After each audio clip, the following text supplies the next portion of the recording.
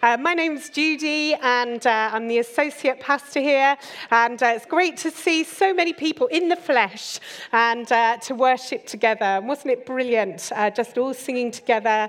And as we look at the person of Jesus, which we have been doing over the last few weeks, we're going to take just a little bit of a sidestep into the Gospel of Matthew, looking at an extension of Jesus' manifesto. Tim talked last week about that manifesto, about perhaps people who might have been hurt by religion, but actually found healing in true faith and relationship with Jesus. And we're going to look this morning, just for a few minutes, at Jesus being an influencer. Okay, now the influencers at the moment is quite a buzzword, isn't it? If you're on Instagram or any kind of social media, people are influencers. Emma Raducanu, just in 36 hours after winning the US Open, had 2 million followers just in 36 hours because of her win. Now, that's a good influence, I think we could all agree. She's a great girl, she's young, she's at the top of her game, and she's influencing. And what she wears, if she wears a dress, then it sells for thousands. She's influencing our purchases, maybe, and definitely probably making us all want to be just that little bit better at tennis, for sure. But there's also people like Marcus Rashford, who we've heard so much brilliant news about in the last couple of years, about the poverty that he grew up with and his determination to turn the tables on that and say, let children be fed, whether that's at break time, whether that's breakfast club, and all the hours and following that he created to overcome poverty with good, to overcome evil with good. And if you look at Jesus Christ, and we're going to do that just for the next few minutes. He is, I dare to say it, and you can challenge me or come up at the end and say, I found another one, or you can put it on the chat. But I believe that Jesus is the greatest influencer of all time. Anybody agree with me? Oh, yes. Oh, there's a few of us here. Well, let me just read something that I read when I was a teenager, which really impacted me. For some of you, you'll have heard it many times before about the life of Jesus. For some, maybe you've never heard it. But this is, I think, the countercultural, radical nature of Jesus. He never owned a home. He never wrote a book. He never held an office. He never had a family. He never went to college.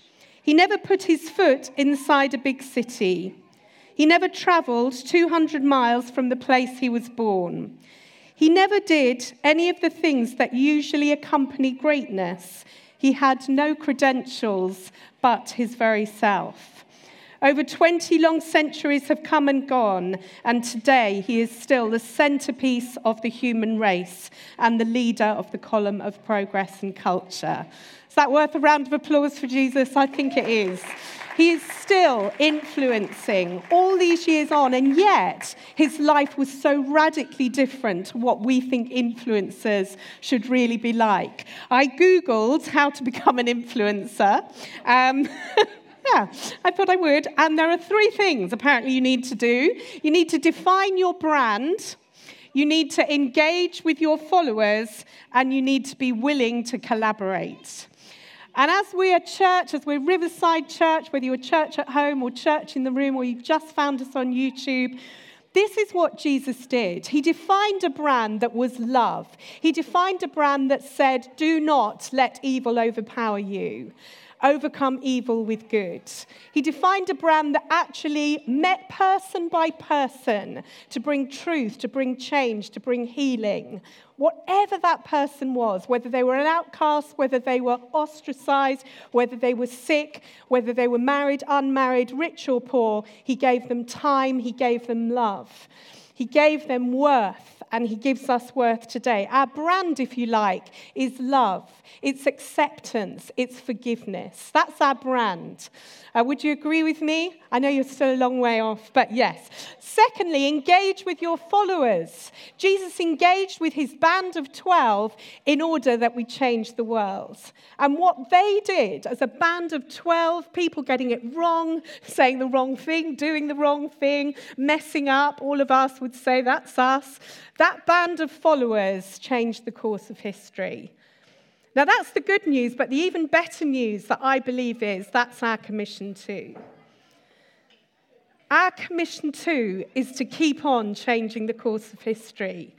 And you might say, well, Judy, I feel a bit powerless. I don't see that I'm an influencer. I don't meet many people.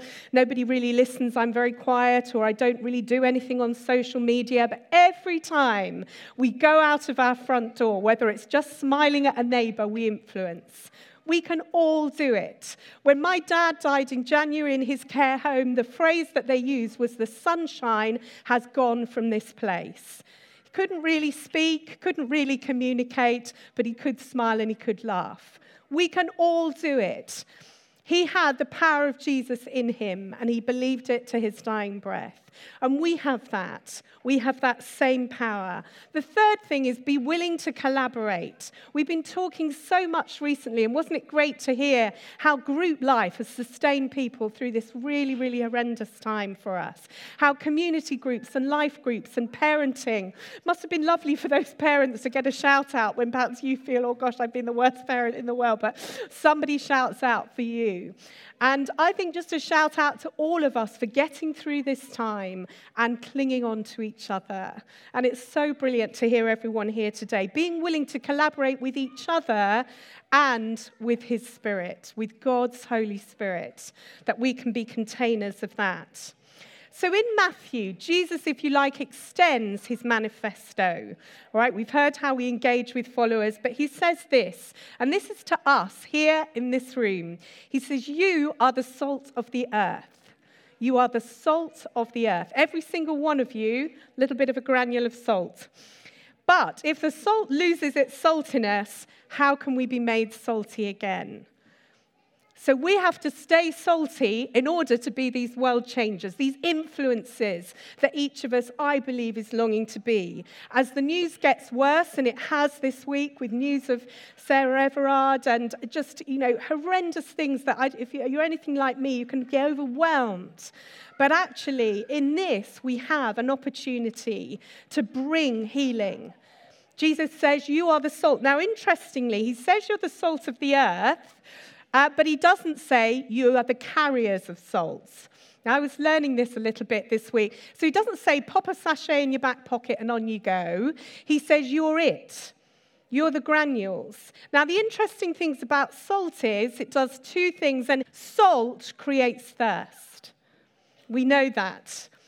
It creates thirst wherever we go. It creates a thirst. How salty are our lives in creating a thirst around us? And what are we creating a thirst for? We are his salt. We create a thirst, and the other thing that salt does is it brings out the flavor. It brings out the God flavors, as Eugene Peterson puts it. And that's our calling. That's the extension, if you like, of us being influences for Jesus. That we're creating a thirst and we're bringing out the good. We're bringing out the good flavors. Transformation, Alan Scott says, we don't sit at the feet of culture. We shape culture with truth, with justice, and with beauty. I'm just going to say that again because it's not on the screen. We don't sit at the feet of culture, we shape culture with truth, with justice, and with beauty. Now, if that's our commission, what can we do? Well, when I was in Wales many, many moons ago now, years ago, there was quite a tough housing estate there, and there was very, very high levels of crime, and people there were despairing. They were just, what's the point anymore? What's the point in beauty? What's the point in being neighbourly? They were just bowed down.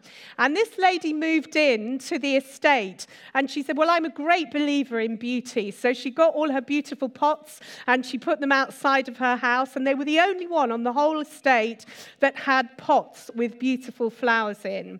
And people were naysaying and saying, oh, they won't last very long, and, what a shame. And sure as day, after 3 days, they were taken. They went in the night. But she decided that she would go out, buy slightly cheaper pots, and do the same thing again. Maybe she went to Homebase, little plug there. And she went to get some more, and she put plants in again and again and again. And this process went on, and they did keep getting nicked. I wonder if it was someone just a few doors down. I don't know. It'd be funny if they'd appeared a couple of doors down. But anyway, they went. But what was interesting was people started to say, oh, we really miss your flowers, and we will do the same. And over time, that little bit of the cul-de-sac, that little bit of the estate, they all started putting their pots out. If it goes, it goes. We're going to put them out there. And after a while, there was honour and respect, and the pots stayed. Now, that's a very simple story. It may be apocryphal. I did meet the lady who told it me in a beautiful Welsh accent.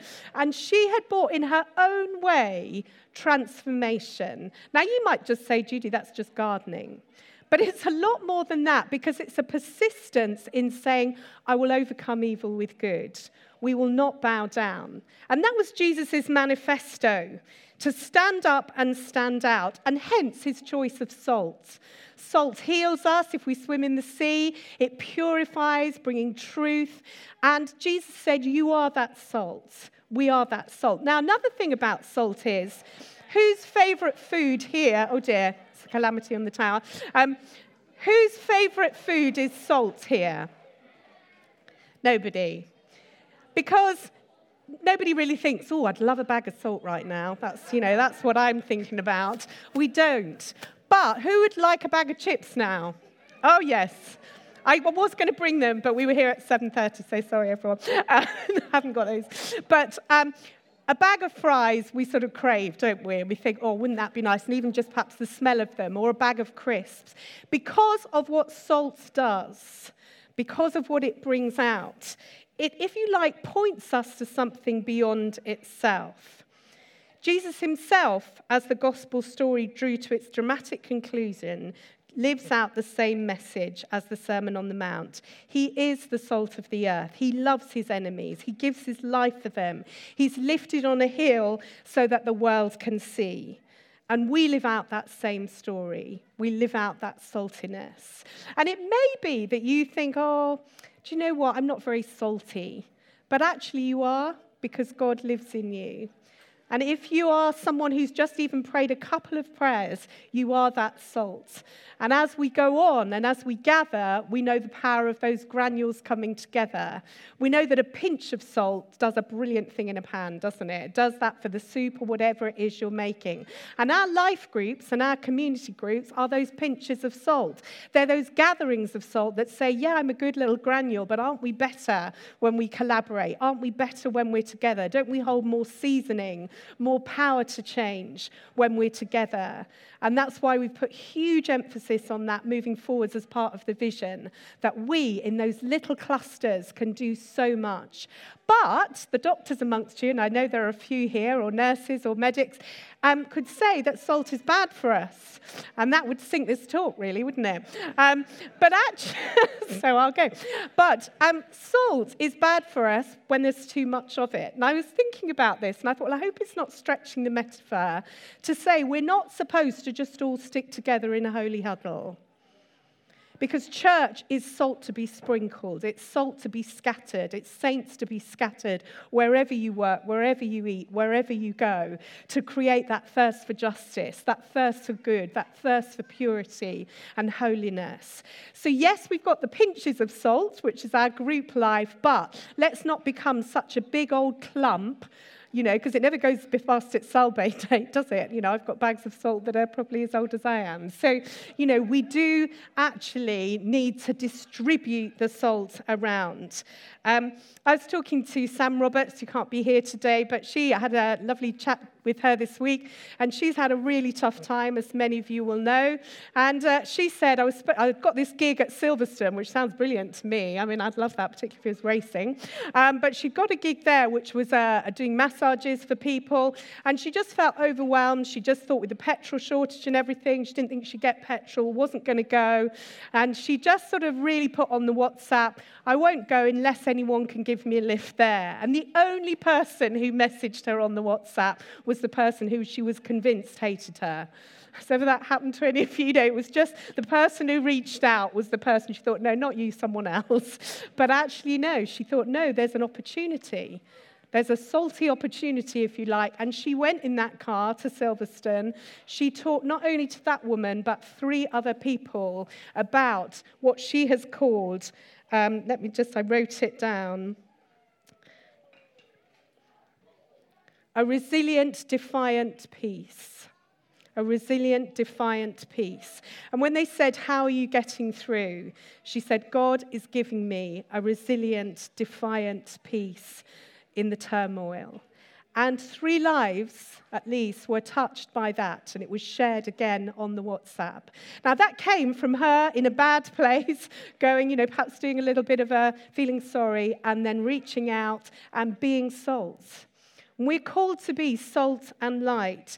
I'm not going to talk about light today because I think light gets quite a lot of teaching, although I do love light. My neighbour has described my house or my garden as a landing strip. I've got so many solar fairy lights now that he just calls it the landing strip. If there are any rogue planes, that's the place to land. But salt is given less of a press. It's a sort of underground thing. It's part of the very earth, and yet it's part of change. It's part of seasoning and part of the change that God wants us to make. John Piper says, people do not enjoy salt, they enjoy what is salted. We are the salt of the earth. We do not exist for ourselves. Now, if you're a people pleaser like me, I think this is important because we are not going out being kind and good so that people love us. We're going out being kind and good and loving and searching for justice and truth and beauty and holiness because we want to point people to Jesus. That's the goal.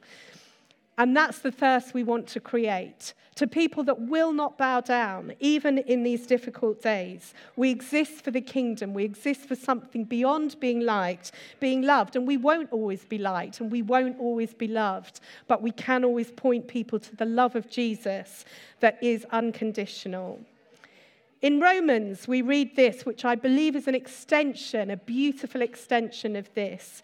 Paul says, hate what is evil. Hate it. Cling to what is good. Be devoted to one another in love. Never be lacking in zeal. That's the saltiness. Don't lose it. But keep your spiritual fervor. Keep your spiritual fervor. And just moving a couple of verses down in chapter 12. Do not be overcome by evil. And I felt this was a real word for us today. Do not become overcome by evil, but overcome evil with good. How about if every single one of us, young and old here in this room, did 6 things this week? Maybe 7, that's more biblical. 7 things this week to overcome evil with good. Wouldn't that be amazing? Now, how do we do that? It's up to us. It might be a pot plant. It might be a bunch of flowers. It might be a message to encourage that person or make that card. It might be where you see injustice, standing up against it, because that's what Christians have always done. Abolishing slavery, looking at what's going to be happening at the stadium. Isn't that amazing? Absolutely amazing that finally Christians are coming together and repenting of our differences, repenting where we've not lived a life of racial equality and said, let's bow the knee together and move forward. That's overcoming evil with good. When the footballers bow the knee, I know that's got a bad press, but I love that because I think it's a very humble act, actually. It's a very humble posture that is in a way, in its own way, a posture of overcoming evil with good, a posture of togetherness as we go to our knees. So our vision as the church is to take this salt out, to create thirst, to create change, and to do that person by person, like Our Lady in Wales. I was in Glasgow last week, and I heard this brilliant phrase, which has kept me going and is still keeping me a bit challenged. The man speaking, he was from Harris in Scotland, so it's quite hard to tell what he was saying, but he had this beautiful, rich accent. And he said, do the natural, routine things spiritually, and do the spiritual things naturally and routinely. Do the natural and routine things spiritually. So you could be washing your car, walking to work, whatever it is, just a natural thing. Doing it spiritually, doing it with our eyes open, with our ears open to what God might be saying to us as his people, as his salt shaker, as those people going out. What are we hearing? What are we listening as we do those natural things? And do the spiritual things naturally and routinely. In other words, don't be weird. Don't you love that? It gives me peace anyway. It's saying, because you're a Christian, Tim and I thought we might do a series called Don't Be Weird. But there is something about it, isn't it? That actually it's natural. We're believers in God. We believe he died for us. We believe he is the hope of the world. Let's naturally chat about him, whether we're at the pub, the cafe, at school, because we believe it. And if we believe it, it's worth chatting about. It's worth doing it naturally, not going all weird, but just doing it in a natural way, the ways that God has gifted us naturally to do. So as I come to a close, I'm going to read the end of that piece that I began with about the life of Jesus as an influencer. It says, all the armies that ever marched, all the navies that were ever built, all the parliaments that ever sat, and all the kings that ever reigned put together have not affected the life of man upon this earth as powerfully as that one solitary life. Isn't that amazing? Nobody. And so my conclusion is, he was who he said he was. He is who he said he is. He is Jesus. He is the hope of this world. He is the salt of the earth, and he's included us in that. He's collaborating with his followers. He's saying, we're in this together. You take on the baton and be an influencer. Alan Scott says, the dream of God over your life is not that you become a believer and help out the church. The dream over your life is that you come alive in his presence, that you bring life to every environment, spilling contagious hope into hurting humanity. Isn't that a beautiful thing? Spilling contagious hope into hurting humanity. If you remember nothing else, think of that. How do we spill out contagious hope in a world that is bowed down this week, in a world where there's a lot of despair on Twitter? How do we tweet something that might lift people, send a photo, do something to do that? God has entrusted believers with an assignment to lead the earth to life. So as we go, as we are salt scattered, let's pray that we bring healing. Let's pray that we bring hope. Let's pray that we bring truth. Words laced with grace, as Gerard Kelly puts it.